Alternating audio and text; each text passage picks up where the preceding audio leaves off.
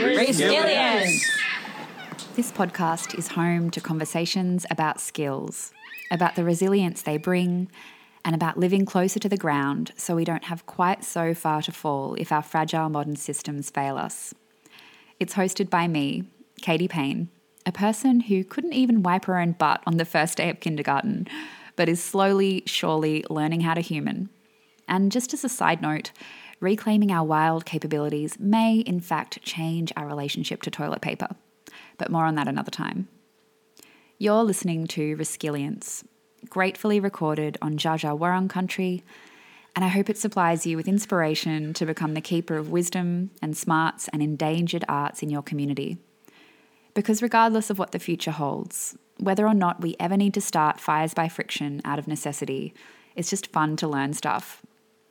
And today we're learning stuff from Dave Pollard. He's a writer on culture, complexity, deep ecology, collapse, and the sharing economy. His article, How Do We Teach the Critical Skills Needed to Face Collapse, caught my eye last year because it offered a neat and tidy list of skills that Dave sees as crucially important to learn or relearn in the coming years. Things like growing food, making pottery, building shelter, and applying first aid. And more surprisingly, skills like listening, critical thinking, creativity, and imagination.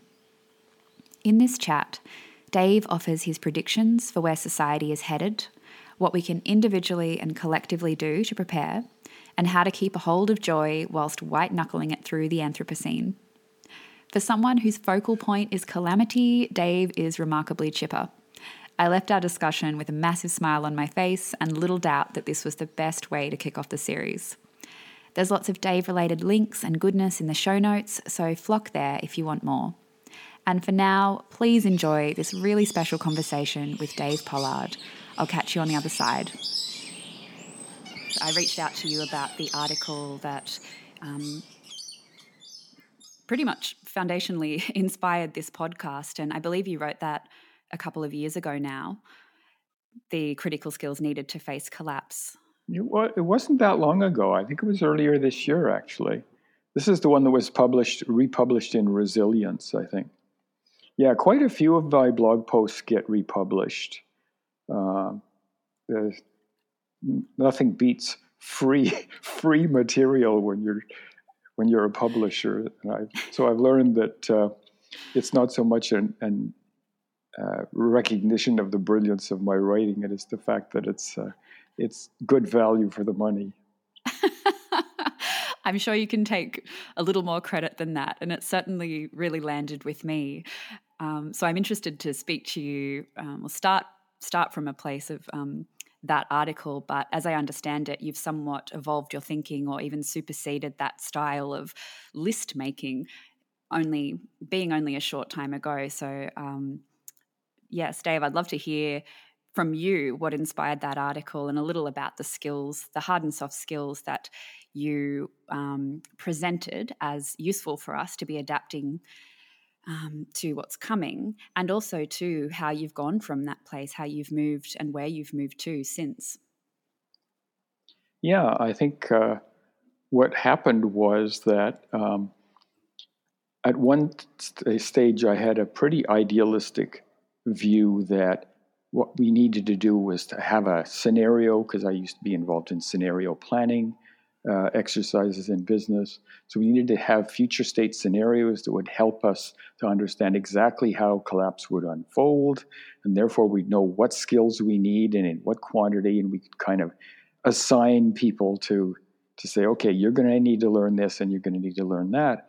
And it didn't take long for me to realize that was pretty naive.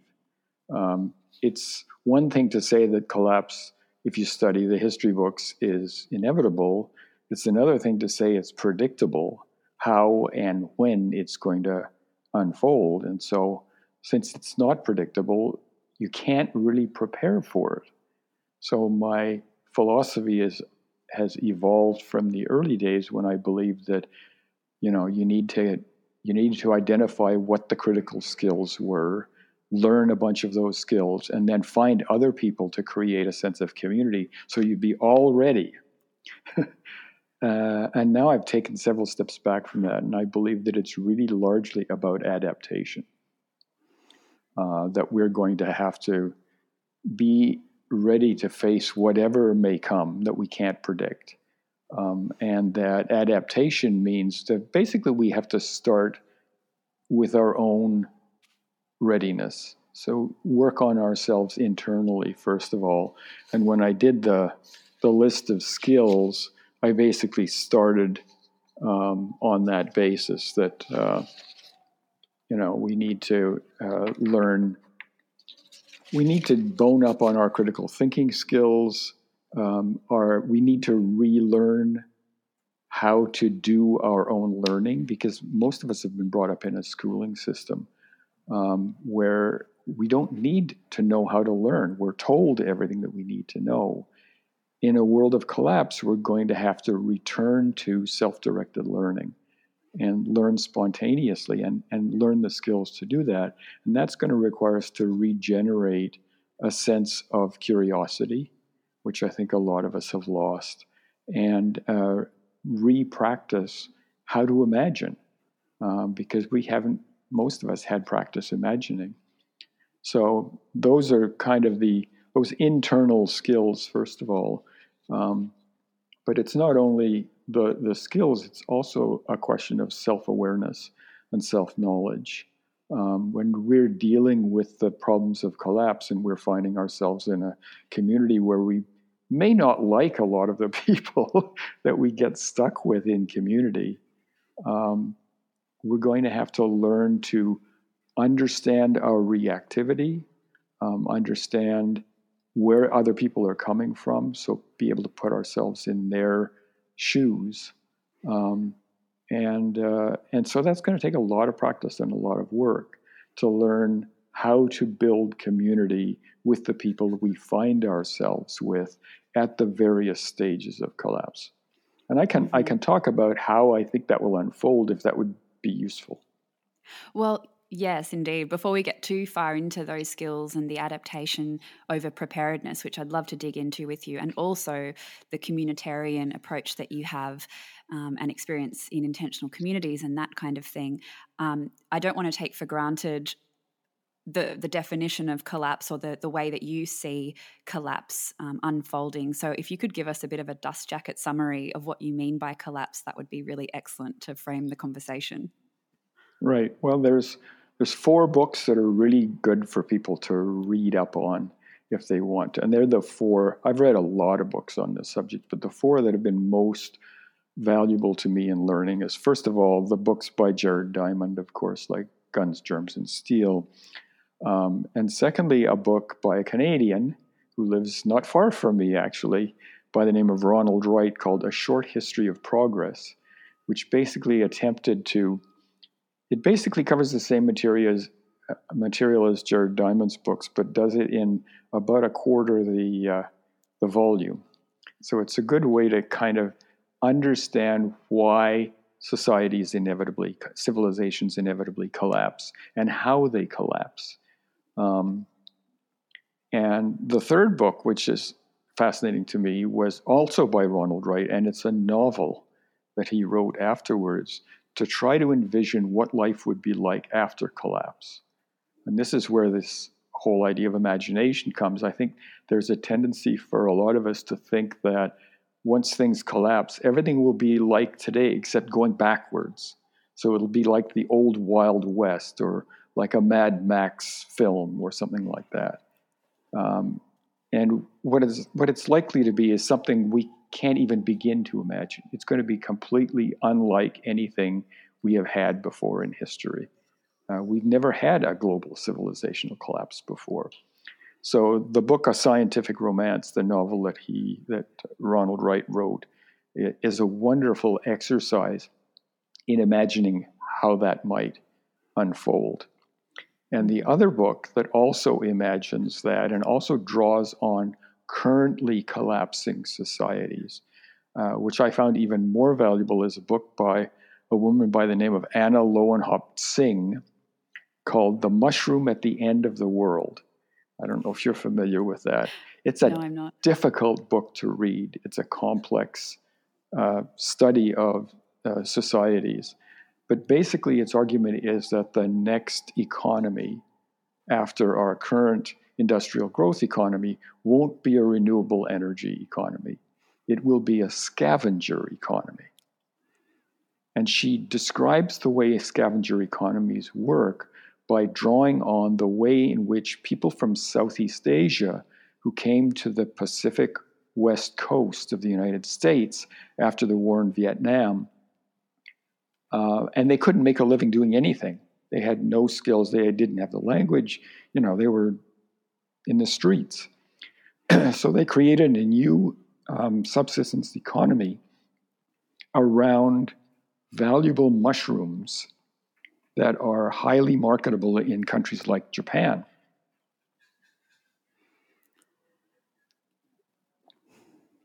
And what she shows is how these people actually created in the forests of Oregon primarily, forests which had been basically clear-cut and then abandoned because their economic value had been lost. But they were the perfect growing area for some of these incredibly valuable mushrooms.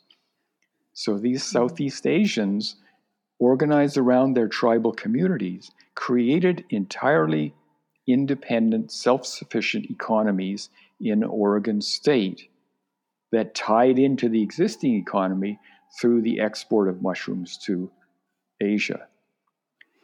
And it's just a fascinating study. And then she uses that as a basis to explain how a scavenger economy actually works. And it's not as terrible as you might think. It's actually pretty cool. And if you're a good innovator, we run something, I'm still involved a little with Bowen Island, and we run something on Bowen called the Fix-It Fair. You probably have some of those there too. Mm-hmm. And people absolutely love these things. They're all of these people who know how to fix just about anything, from bicycles to 100-year-old waffle irons.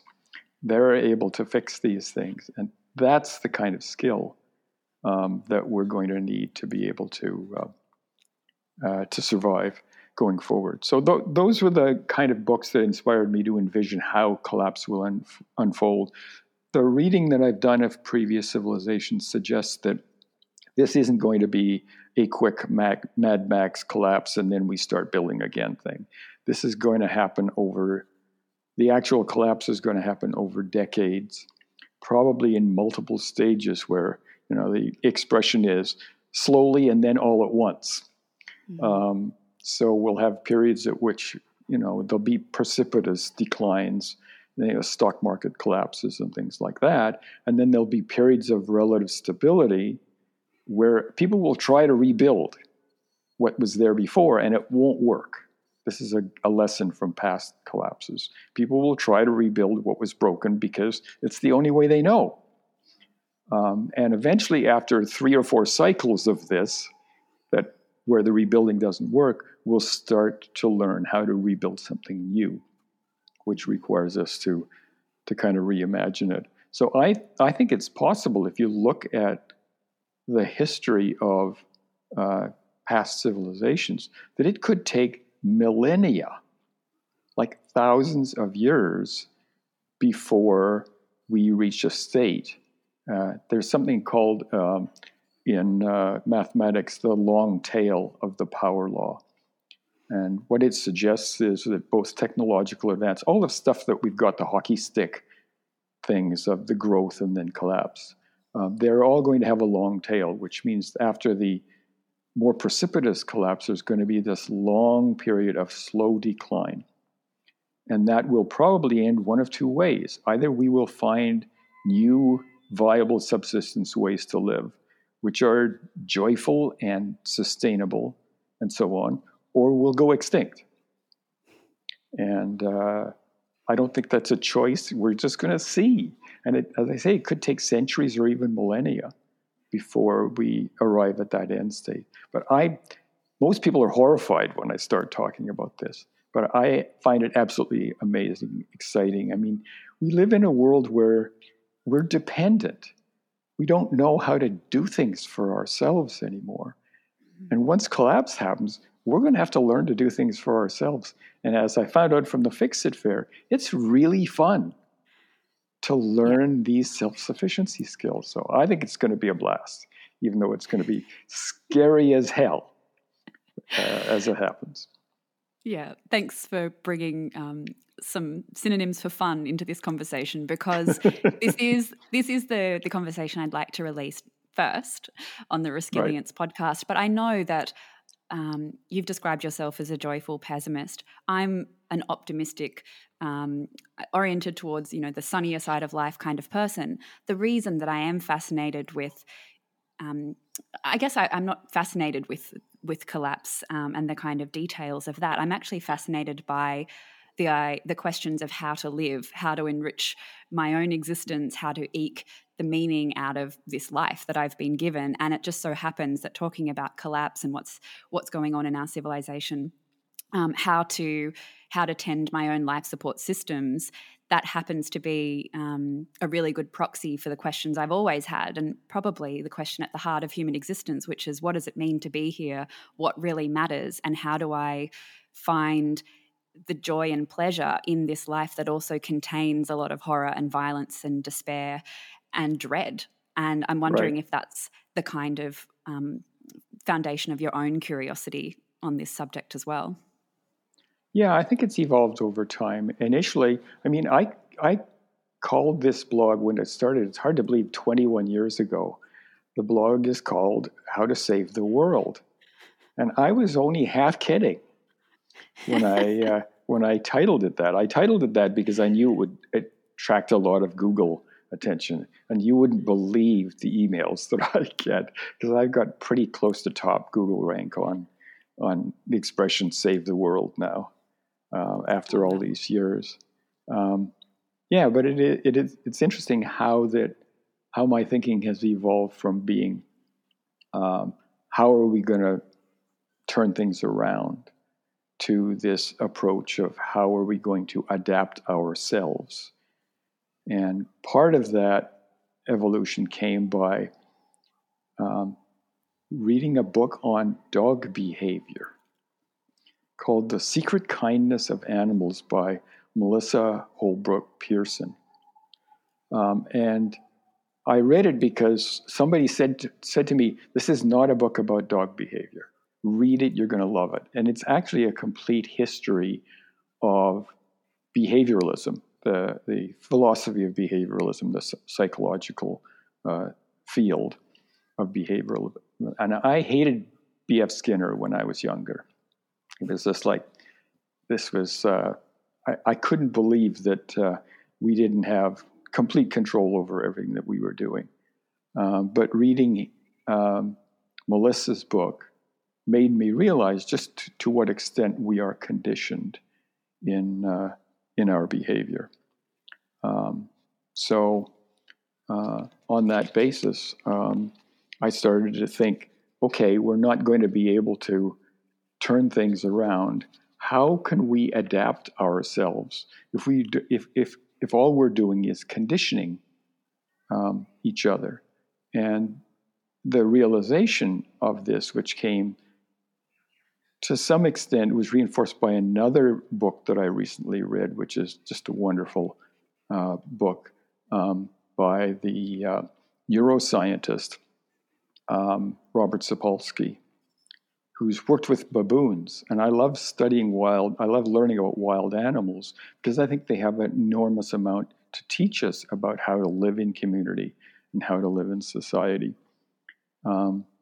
So I had spent a fair bit of time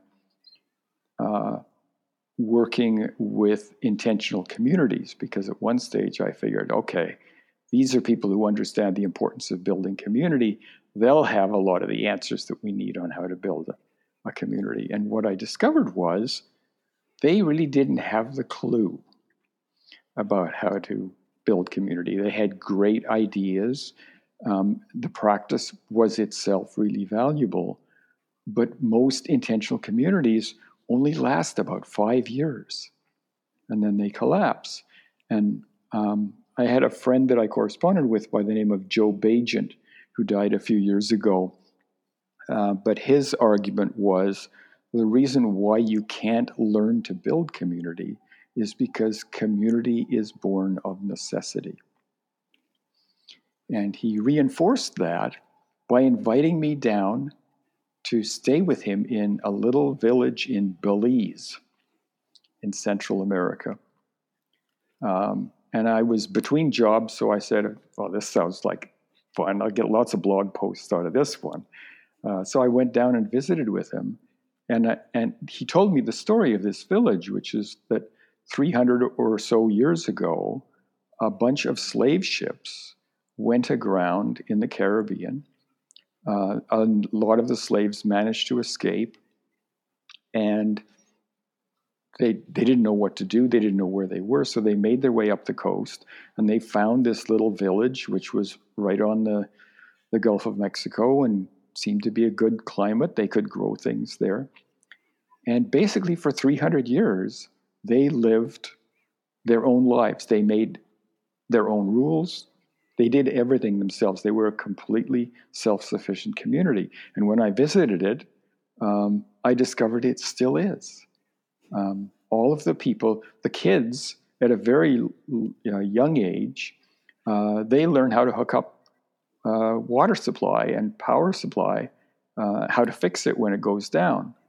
All of these skills they learn because they have to, because there's no central authority taking responsibility for this. They've developed a remarkable medical system that, it doesn't do complicated surgery, but it works really well for the people. And they have an incredibly long and healthy life as a result of this. Mm-hmm. They have their own police system, which doesn't involve anybody in uniform. When somebody has been robbed or something like that happens, the people in the community know who did it because they know each other so well. They know the history, they know the stories of each other. So when somebody gets robbed, they go around to the house of the person they know who did it, and they retrieve it, and they bring that person back, and that person apologizes for having done it. And then they say, okay, well, we understand you did this because you have a drug habit and you need to feed it. So let's deal with that. And so on. Mm-hmm. That's how you build community. And that's what we're all going to have to learn how to do when things fall apart. And we're not going to be able to learn it from textbooks. Yeah. We're going to learn it when we have to, with the people who we happen to find ourselves with when everything falls apart. So I think it's going to be great fun, and it's going to be fascinating learning experience. We're going to have to unlearn a lot of the things and a lot of the beliefs that we think, that certain things have to be done by centralized authority. They don't. Yeah. Yeah. Well, it's a much more promising prospect for people who are going about their daily lives and not necessarily engaging much with their neighbour sphere. I was listening to Jem Bendell speak to Douglas Rushkoff on Team Human recently, and Jem was talking about the billionaires in their bunkers now progressing to the idea that actually we'll need a community, and so potentially we'll make, mini little nations and defend those nations, and people have skin in the game. But that's obviously still really misguided and fraught, because they're talking about growing, tomatoes in tubes and all of this kind of technological hoo-ha. But what I hear you saying is that actually beyond that is the rooting in place, adapting where you are, and bonding with people around you due to, out of necessity, not this intentional retreat to a perfect utopian kind of community. So are you kind of saying that don't worry about it too much now, because when it happens, and we do adapt because that's the nature of being a human? Or are there things people can do if they're listening in an urban space, or feeling the pull to try and build some community where they are? Are there things that you'd suggest as being useful as a precursor? Yeah, I think it's always useful to be ready for whatever comes along. And the problem for most of us is our lives are so busy, we don't have any time to learn new things. But, so I call them my reminder list. I used to call it my action list of things that I wanted to learn how to do, new skills to learn. But now it's a reminder list, which is, these would be things that would be useful to know how to do to be more adaptable when things start to get more difficult. And that's where that original list came from. And they're not complex technical things. They're things like learning how to need less and want less. That's a huge one. I'd love to start the do less movement. I'm sure that many people are already championing the do less, lie flat kind of approach to things. But can you talk a little bit more about the sexiness of having less? Because I feel it's just not part of the conversation. It's how do we continue the consumption, continue to fund the consumption that we're used to. But actually, we're going to need to really power down in so many respects. Absolutely. And I think part of the problem is that a lot of our current society, because we are so dependent on others, we're driven to some extent by fear. And the only way we can overcome that fear is having more than we need. So we've got some fallback. So if this, the stock market goes down, we'll still got this little buffer and so on. I think the only way you can learn to need and want less is by practicing it. The astonishing exercise that taught me about this was when I retired, because I was earning a large amount of money as a senior partner with a major international consulting organization. And they said, well, you're going to get the pension, the partner's pension, and it's going to give you 40% of your current income for the rest of your life. And I said, oh, so that means I don't get to retire because I got to make up the other 60% somehow. And it was an older retired partner who just laughed and he said, just try it. And to my astonishment, I actually lived a more comfortable life on 40% of the income when I retired than I had when I had 100%. For a start, when you stop working, you find that your clothes budget goes way down. Your car, the repairs and maintenance and the gasoline for your automobile goes way down. And life becomes far more enjoyable because the more stuff you've got, the more stuff you have to worry about breaking down and falling apart. So the key to practice in terms of needing and wanting less is try it. Set yourself a budget. Set yourself a budget and prove to yourself that you can do with much less than what you have now. Yeah. And that definitely calls on the imagination and human ingenuity that you spoke about earlier. I think having those challenges and games can really inspire positive behavioral change. Right. And also, too, I wonder if you've noticed this, but role modeling is such a powerful force in a life of simplicity and voluntary frugality. Like the people that I share a property, I'm here living in exchange, and the woman, the elder of our property, Sue, I've catered courses and things with her, and watching her cook and if we're roasting potatoes, if there's any, first of all, she measures out the oil absolutely to the most infinitesimal kind of millimeter of quantity required to coat those potatoes and crisp them. But after they've been taken out of the baking dish, if there's any glisten, like a slick of oil in the bottom, it's, mopping that up with something, using it again. She's so reverential, every single thing, whether it's food or, clothing or shelter, everything in her life is an act of great devotion to the things that she does have. And for that reason, the folks that I live with, they're pretty well known, the co-originators of permaculture, but they live below the poverty line. We're all living below the poverty line, not really, we're paying our taxes in service to the commons and service to community and that kind of thing. We just don't earn a lot of money. And yet I think, gosh, this is absolute luxury. I'm living in luxury. We're eating the most gorgeous food that we've grown. And I think, Sue Dennett especially, her role modelship and the culture that she's created in this environment of, hey, this is how we do things. Right.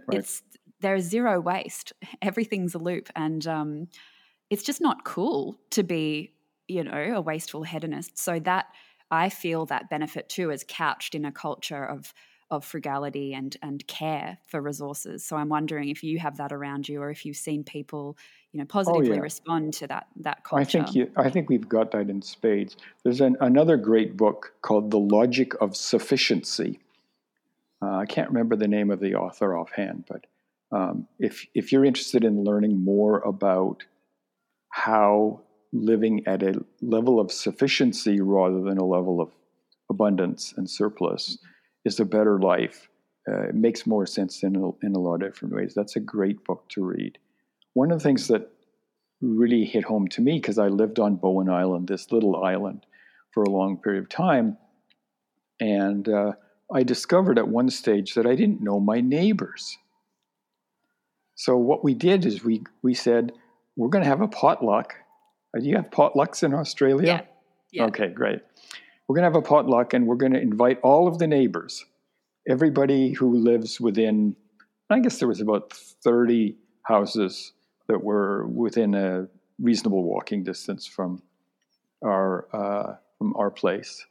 And most of them showed up for this potluck. And what we talked about was, you start with the formalities. What do you do?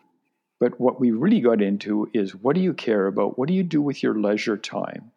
What do you need that you can't get on this island? Because you get a little bit isolated when you're living on an island off the coast. And it was astonishing to discover I bought probably 20 or 30% less stuff in the years after that meeting, because I said, I don't need to buy this tool because I know that this guy has one. I don't need to, learn how to do this particular thing because I can just invite this neighbor who knows how to do it better than anybody. And in return, I'll offer them something. We did something called a gift circle, which is a wonderful exercise as well, where we actually invite people to come and tell us what you need and tell us what you have a surplus of, which could be time, it could be space, it could be tools and things that you have, it could be food that you've got a surplus of, if you've got trees bursting with fruits and so on. And it was a fascinating exercise. It was terrifying for most people to go through that, not because they weren't willing to talk about what they had a surplus of. Everyone's willing to talk about that. But when they acknowledged what they needed. And so first of all, you had to listen to find out what people had in surplus. And then all of a sudden you realize, wow, I could really use that. So then you have these like quiet one-on-one conversations with people. And when you start to do that, this is the essence of community, is when you know who has what skills, what stuff, what space, what extra time, all of a sudden your needs are way, way less than they were before. Yeah, beautiful. Gift circles are an amazing technology of meeting each other's needs and community building. And I love the idea of gathering without any kind of overlay of an agenda, simply to share a meal with your neighbours and get to know each other, and then naturally those conversations emerge. And also too, you touched on that relearning process of how to receive and how to be in that awkward space of, asking for something that you require, and then also breaking through the formalities or the etiquette of the kind of dominant system where we're in our little homes. Don't you dare knock on the door unless we have a pre-organized appointment, let alone turn up at someone's house and ask, oh, can I please put some washing in your machine or borrow your drill? Like, I think that there's a huge piece around being comfortable to be in a position of asking, and also getting over our shyness and preciousness around interrupting or breaking into those four walls that people have kind of set around themselves. And that's a huge piece of it for me too. Like, how do I extend out into that community, even though I do know all those those amazing resources and gifts are there, it's then coming around to that, and possibly too hang-ups about it's a bit filthy or feral not to be able to do my own laundry or not to have such and such a thing, So there's a lot in there psychologically. Yeah. I think that when I was involved in the transition movement, I initially put together with a group of friends this list of about 100 skills that we thought people needed. And this is just like overwhelming. And we actually made a game out of this where you had to, it's basically a balancing act. All games are dealing with, issues of limited resources and scarcity and decisions between them. So it was like, which skills are you going to develop and which ones are you going to pass on? And it was kind of scary and a little overwhelming until we realized not everybody needs to know everything. Yeah. The most important thing is knowing who in your community has these skills. Yeah. And who can decommission the nuclear power reactor. Yeah, exactly. Yeah. And I did derail your reminder list, Dave. I'd love to hear more about what's on that list, what you're reminding yourself that you may want to cultivate in the time that you have.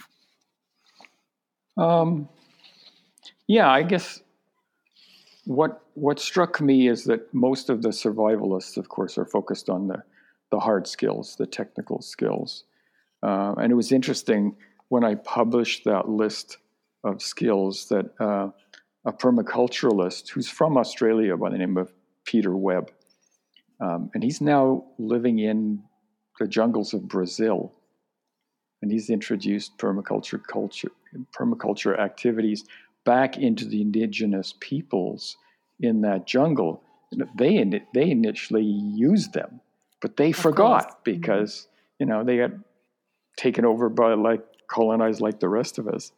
And he added to the list. He basically said, in terms of the hard skills, one of the hard skills is how to maintain a fire.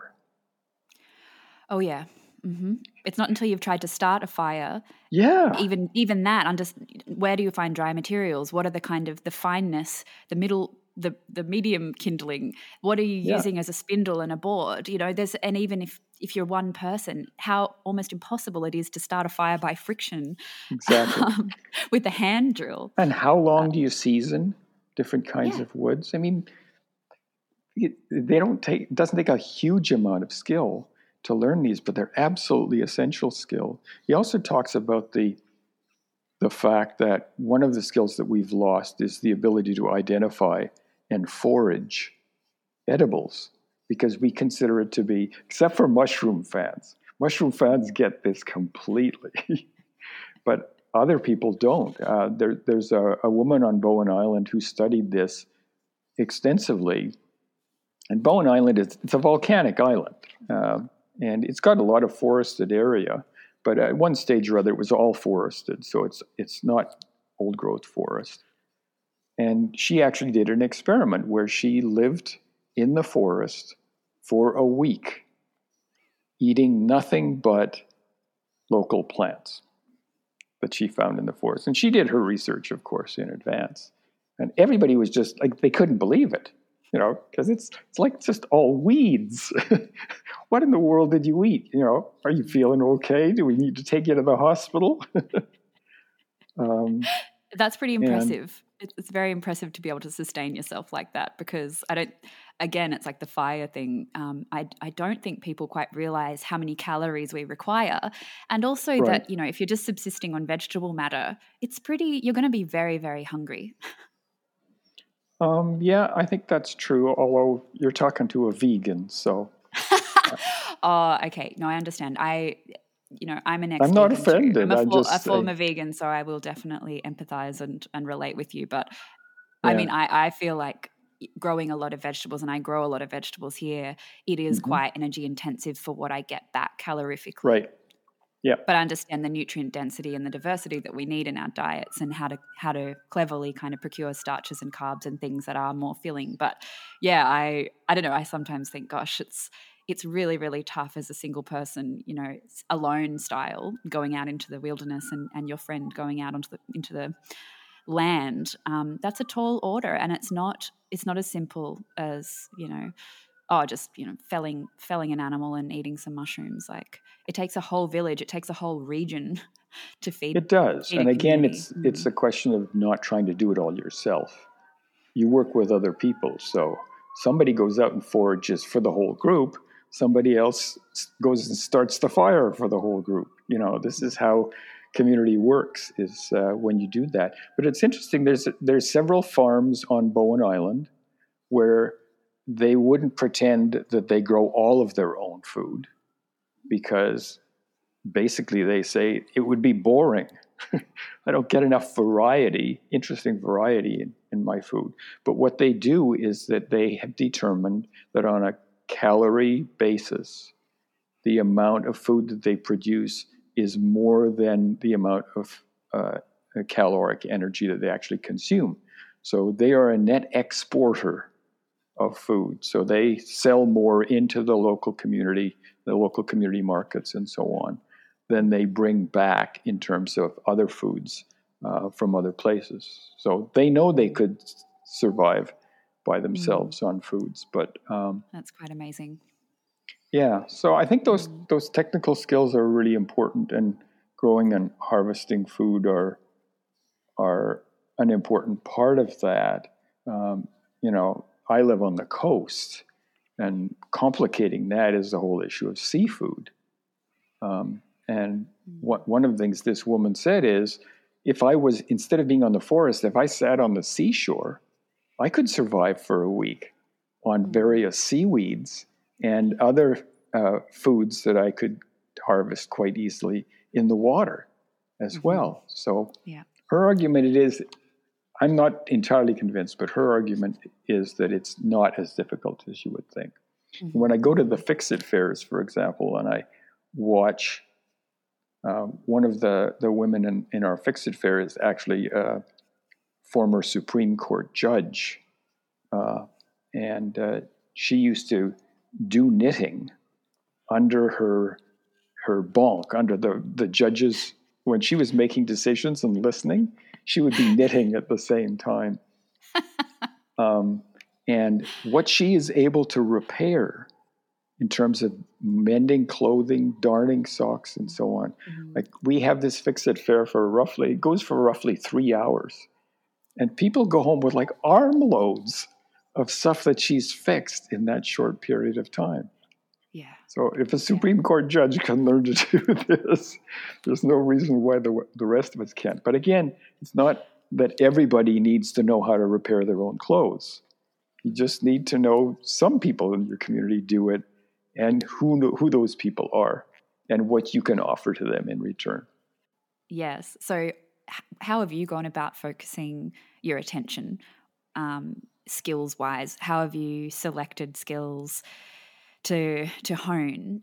Because you have mentioned when we were emailing that you've been on a bit of a journey with facilitation, and that has been a struggle for you potentially. So I'm keen to hear how, if you've oriented yourself towards things that have come a little more naturally, or if you've gone and pushed your edge in certain respects as well. A little bit of both. It took me a long time to figure out what my distinctive competency in life was. And that turned out to be through imagination. I wasn't a lonely kid, but I was a solitary kid growing up. I was scared of other kids. So I learned to entertain myself. I invented my own games and so on. So I had a very rich imagination. I had lots of practice imagining when I was young.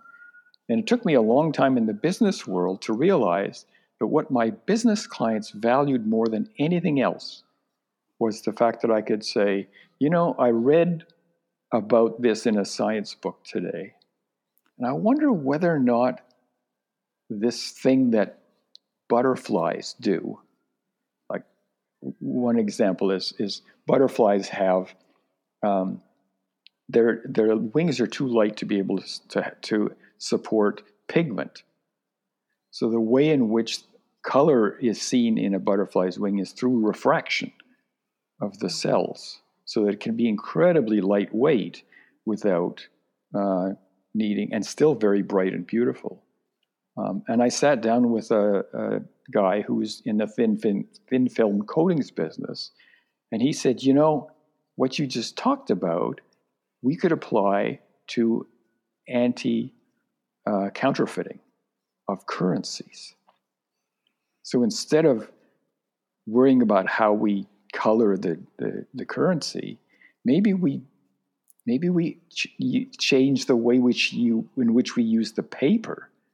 So the paper actually then you can't counterfeit it unless you've actually got the paper. Doesn't matter whether you got the ink or not. So those are the kinds of things. And so I think the key is to learn what are your distinctive competencies, and then determine how they could be or will be valuable in the community in which you're located. And so my distinctive competencies, I think I have a big chart up on my wall of the Wikipedia Cognitive Bias Codex, which is absolutely fascinating. It's 260 different cognitive biases, all categorized, that people have. And I discovered when I was younger that, my critical skills really were fairly intellectual. So it's imagination, it's curiosity, it's critical thinking, and so on. And so I've learned how to apply those. But what I have also learned is what I'm no good at. And one of the things that I got involved with a number of years ago was the business of facilitation. And I was intrigued by it because my experience in business with facilitation was absolutely awful. We had facilitators who basically thought their job was to convince the employees what the boss had already decided to do. They were not the least bit interested in hearing the ideas of the employees. That wasn't the purpose of the exercise. So that was my experience with facilitation. I had a negative view of it. And then I got involved with this whole group of facilitators up and down the West Coast. And we ended up, we were going to write a book about facilitation. And it ended up being a card deck because it was more fun again. And more people have learned. We've sold thousands of copies of this facilitation card deck. But because my experience was so awful, the group did not use my stories to help identify the important patterns in good facilitation. They used my war stories of how not to facilitate. I told them all these terrible stories, and they basically said, okay, flip it around. How can we convert that terrible example of how not to facilitate into an example of how to do it well? So that was how I learned. Okay. Yeah, I mean, facilitation, it is on your list of soft skills, and I believe it's italicized. Maybe one of the ones you've picked out as really quite important. It feels a little slippery to me, and I know a lot of people, it's only in recent years that I've understood somewhat the role of a facilitator and how kind of alchemical a group or a gathering or a well-facilitated space can be and what can arise from that. But are you able to describe why facilitation is an important skill, especially in this time that we find ourselves in? Yeah, it's interesting. You're not the only one that has trouble identifying why it's so important or what it is. Even every time I cross the border, when I have gone to events that are facilitation related, and the people say, well, what event are you going to? And I'd say, I'm going to a facilitation conference. It's very meta. What's that? What are you going to do exactly? So eventually we learned to say, we're going to a learning session on how to conduct better meetings. That they can kind of relate to. I think it's important primarily because communities are going to have to relearn how to self-organize. We're going to have to take a lot of these self-identified leaders in our communities down a notch or two, because they may be perfectly competent at leading in a hierarchical system that has a huge amount of available resources to deal with. So you can pretty well automate the process in a highly oil dependent complex environment. But when you're starting to rebuild things from scratch, you have to learn how to self-organize, to self-manage. And so that's why I think it's so important. And a key part of it, of the reason why I think so many of us are poor at facilitating, is because we're no good at listening. My experience has been that almost all the best facilitators that I have met have been women. And I don't know why that seems to be the case, that they're better listeners than men are as a rule. But facilitation basically is the skill of helping a group to achieve a common objective where everybody in the room brings something different to the solution of that problem. So the job of the facilitator is to say, okay, this person is going to add value in this area, this person's going to add value in this area, and to bring out the best in everybody in the room. And that starts with listening. And I think that's why it's so important, because the community is going to have to self-organize in such a way that it knows who has what skills and who has what needs and weaknesses. And how do you match those up in a way that involves everybody and doesn't require somebody who knows everything and has to take charge of the process. So that's why facilitation makes the list. Yeah. And of course, not everyone is able to articulate themselves or express themselves or advocate for their ideas and skills and gifts in the same way. And I'm guessing that as a facilitator, you're picking up those imbalances in groups as well and trying to maintain some kind of, equilibrium in a group of people, or, as you say, draw out people who really do deserve to be heard and have wonderful things that are being harbored, that are often overshadowed and dominated by louder voices in the group who are much better at simply selling themselves. Yeah, and they're definitely a challenge to deal with that. I find one of the challenges is when you're dealing with groups with different demographics as well, and that applies in a number of different ways, but one of them is cultural differences. I'm living now in a community that is incredibly multicultural, and I remember walking into our local bistro the other day, and I have finally learned there was a couple talking. One was English, and the other was a woman who was apparently Japanese. And the English-speaking guy, I don't know what language they were speaking, the English-speaking guy was going on and on and on. And the Japanese woman was nodding and nodding and nodding and nodding, waiting for the English-speaking guy to shut up. And there was two things going on there. The first was that the English-speaking guy figured that a nod meant "I agree with you," when what it actually means in the Japanese culture is "I hear you." It doesn't necessarily mean I agree with you whatsoever. And the other thing about the Japanese culture that I learned from sitting in the bistro doing a little bit of cultural anthropology was that in the Japanese culture, after a conversation, you always leave a gap. Whereas in English cultures, that gap is kind of an embarrassment. You gotta fill it somehow. You gotta fill in that space. Whereas in Japanese culture, after somebody says something, you can have an unawkward pause of 30 seconds or a minute where nobody says anything, and nobody has a problem with it. I don't think we're quite the same way. Yeah. Yeah, that's a great point. We So do not like the the vacuum. cultural differences can be a challenge, and we're gonna deal with that, not only in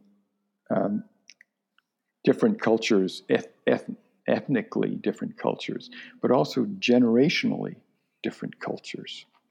When we find ourselves in community, we're gonna discover that old people and middle-aged people and young people, their style of communication, their style of learning is inevitably going to be different. So one size does not fit all when it comes to the give and take of building community.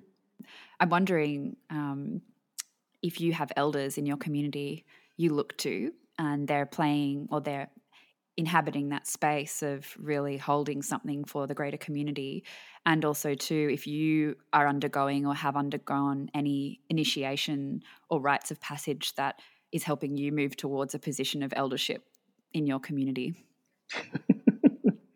I think diseases are enough of a rite of passage of getting old. I know a number of people who have been involved in those kinds of rites, particularly because of the fact that we're trying to reconnect here in British Columbia with our First Nations heritage and understanding. So there is an elder program that enables some of the older people on Bowen Island in particular to learn more about the ways and practices of First Nations people and to be able to represent them. So I think that's going on to a considerable extent in among the older communities. I think it's had less of an impact when it comes to younger people. And I don't know how you deal with that. I don't know how you get them. I don't know how you even get them into the same room to talk about things, because we live in a atomized kind of a culture now, and in many cases it's stratified based on either ethnic or demographic stratifications. And so if all you're ever talking to is other people your own age, how do you get the kind of perspectives and the depth of skills that you're going to need to create a community that has to be open and inclusive for everybody? Yeah, I wonder if it's what I see as a magnetism, like a draw that people have ultimately to certain aspects that may be undernourished at the moment. You know, the way that when I go camping, I know that oftentimes there'll be groups of young people out there in the bush too, because they are yearning to be in wilder spaces. But of course they take their footy and their boombox and they make a ruckus, and it's really unpleasant for everyone else at the campsite. But Right. I see that as this latent desire, like something tugging at them, calling them back to the land in some way, even though that may seem a little fraught when it's so noisy. But in the same way, I wonder if we have an understanding or an inner knowing that we do need to connect with our elders, or we do need to, I don't know, be in community, and that's expressed differently and could be more sophisticated, but we might just be drawn inevitably, especially if things become more challenging. Well, yeah, this is the problem. As I say, community is born of necessity. When you don't have to live in community with other people, when you can survive just fine, all by yourself year after year, you don't learn the skills. You don't discover the things that you need to know about yourself and about your neighbors in order to be able to do that. Yeah. Well, speaking of nature and nature connection, I'm interested to know, Dave, if you have a practice or a connection practice with the more than human world in the place where you're living. What are some of the ways that you enjoy the world around you and some of the pleasures and wonders of your place? My favorite one, I live up on the 42nd floor of an apartment building. This is not a good place to be when collapse happens. I'm here for a short time as a renter for complicated reasons. So please don't suggest to anybody that living on the 42nd floor is an example of sustainable living. Yeah, I guess. But so this is the circumstances I find myself in. And one of the joys of that is not only the incredible view that I have out the window, but it's a fascinating place to watch birds, and particularly bird behaviors in groups, and how much I learn from comparing how birds in groups and studying how birds in groups behave compared to how humans live. So that's a key part of it. I also do, and I generally will summarize this once a month on the blog. It's part of the ritual that I've learned as a blogger now. Is my last post of every month is the result of what I call mindful wandering. And that is almost always in natural places. So walk along riverbanks, I'll walk up into the mountains, down to the lake, or down to the ocean. And I'll just write about my experiences, what I've run into. And so having that imperative forces me not only to get out into nature, but it forces me to pay attention, because I'm looking for anecdotes, stories, narratives that are going to be interesting to the reader. So that focus forces me to pay attention. And that's another skill. I mean, we live in such an attention deficit society that for me to learn to pay attention, it's almost as hard as learning to listen well. Mm-hmm. And these were skills that were never rewarded in all of my years in business. I didn't have to listen. I was high up in the organization. I got to tell people what to do. I didn't have to listen to them. And I didn't have to pay attention, because everything was kind of, if you learned how things work, you did things the way you'd been taught to do them. But the sheer joy of paying attention, it's not only an essential skill to learn when you're going to have to relearn the context. It's also a joyful skill as well.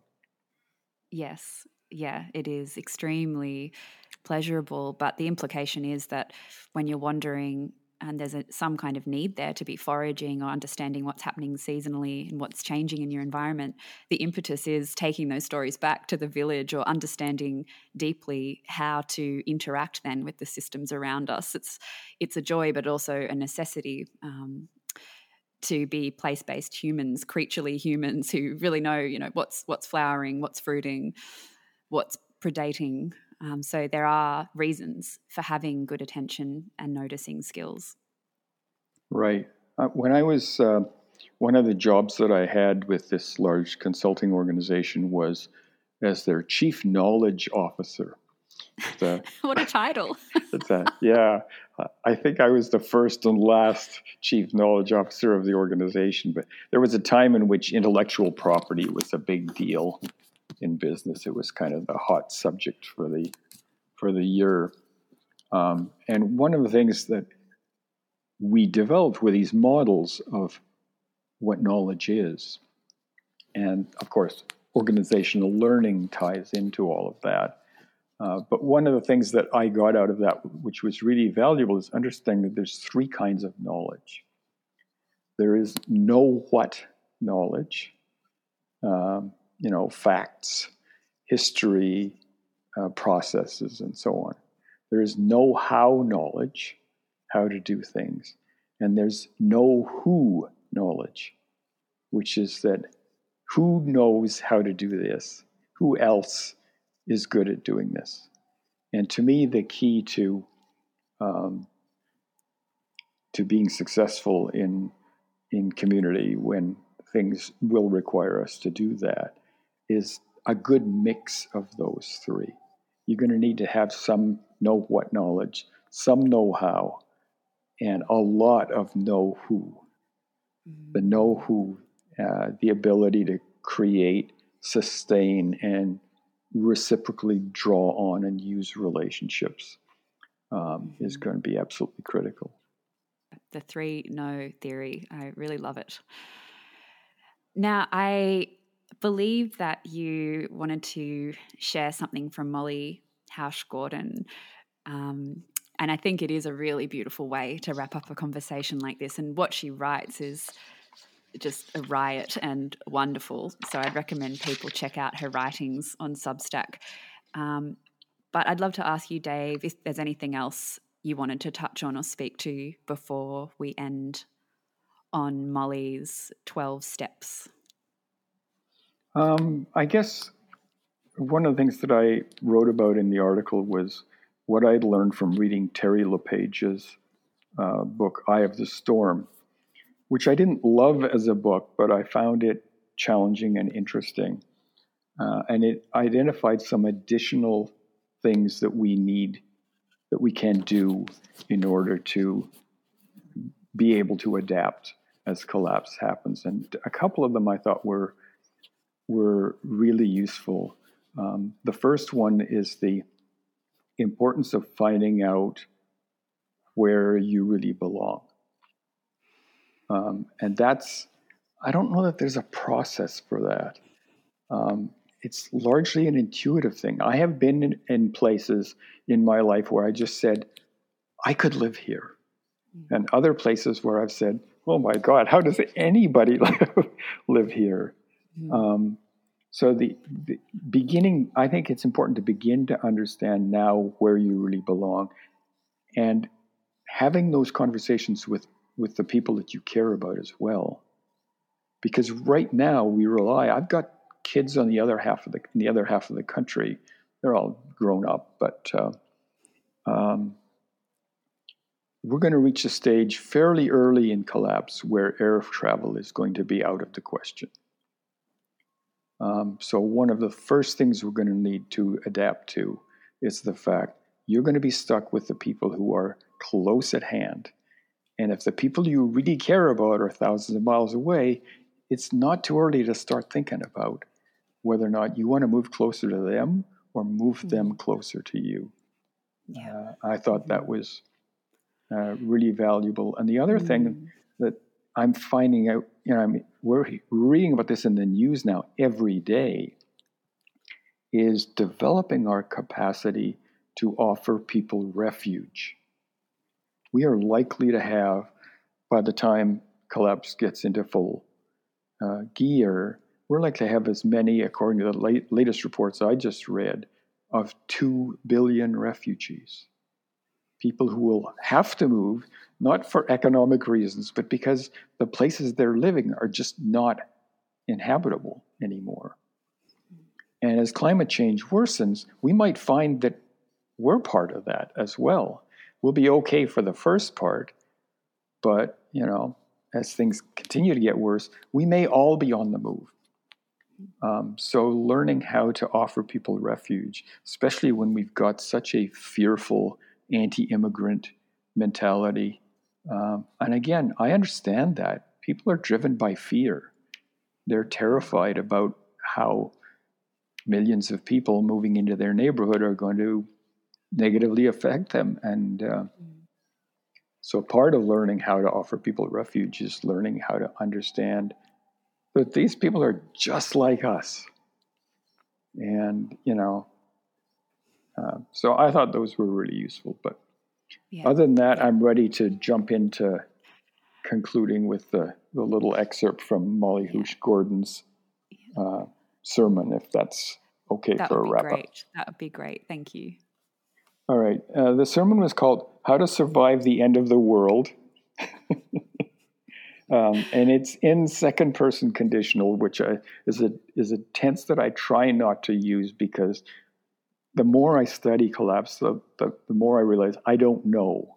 So I usually put these things out in the these are possibilities. And so I think it's very smart and pretty funny. And so here's what she says. This is how she concluded her sermon about how to survive the end of the world. Get to know your neighbors. Feed them. Let them feed you. Watch each other's kids, grandkids, and pets. Develop the muscle of generosity like you're training for a giving ultra marathon. Share everything you can with anyone who asks and ask for what you need. Get in touch with your body. You will need it, and it knows things. Pay attention to what is happening below your neck. Tell the truth and tell it to yourself first. Sit at the feet of your most vulnerable neighbors, and in your most vulnerable places, they have the most to teach you about survival. Listen. Remember your ancestors and the things they survived. Find the resilience that is your birthright and the courage that made way for your life. Practice taking risks. Show up in every struggle where someone is fighting for their dignity, because that is how we will all survive. Learn about reparations and native sovereignty. Double down on exorcising supremacy systems from your soul. Learn to be tender. Refuse to be hardened. Let your heart be moved every damn time. Root in the place you are. Learn its history. Learn its geography. Learn its seasons. Sing a lot and dance. Make art. Make love. Rest luxuriously. Eat pie. The world is ending and beginning now. Let us love, connect, and fight like hell for the dignity of each and all. Isn't that gorgeous? Yeah, it is glorious. I wish I could write sermons like that. Well, I, for one, love the ripples that you cast into the world, and I've been so enjoying your offerings and your articles, and am extremely gratified and appreciative that you agreed to come on the podcast. And I think this is the perfect way to start Riskilliance, and I've really enjoyed speaking to you today, Dave. Thank you so much. Thank you very much. It's been great, and I look forward to hearing from all of the subsequent speakers on the podcast and seeing how I can contribute. It was such an honour to speak with Dave, and I hope you're compelled to take a deep and bracing dive into his back catalogue. Knowing that I never stick around to hear the end of a podcast, this closing bit is just for the diehards. If you're still here, you're a legend, and I'm going to pay that commitment by letting you know who's joining us for episode 2. It's one of the most radical women of my acquaintance, Meg Ullman from Artist's Family. She's a permaculture neo-peasant propagator, a village augmenting and mending miracle worker, a writer, facilitator, fermenter, storyteller, a two-wheeled wonder, and a composer of the stickiest songs you'll ever hear. It really is a cracker of a convo, so cue up Riskilliance episode 2 to hear Meg's story straight from the magpie's beak. Pretty soon, I'm going to get a Patreon up and running so we can connect and chat about the creative process of podcasting, what's coming up from these conversations, and any other enriching resources you'd like to swap and share. Also, feel free to get in touch with me on the gram with guest suggestions or ways to make the podcast more fun suggestions. I'd really love to hear them. Oh, and I know that it's only episode 1, but if you're feeling big of heart and limber of thumb, you can hop onto iTunes or Apple Podcasts or whatever it's called and leave Riskilliance some stars and a nice review. Thank you so much for tuning in. And there's a thornbill outside my window eating bugs in the tree, which reminds me it is time for tea. Riskill you later.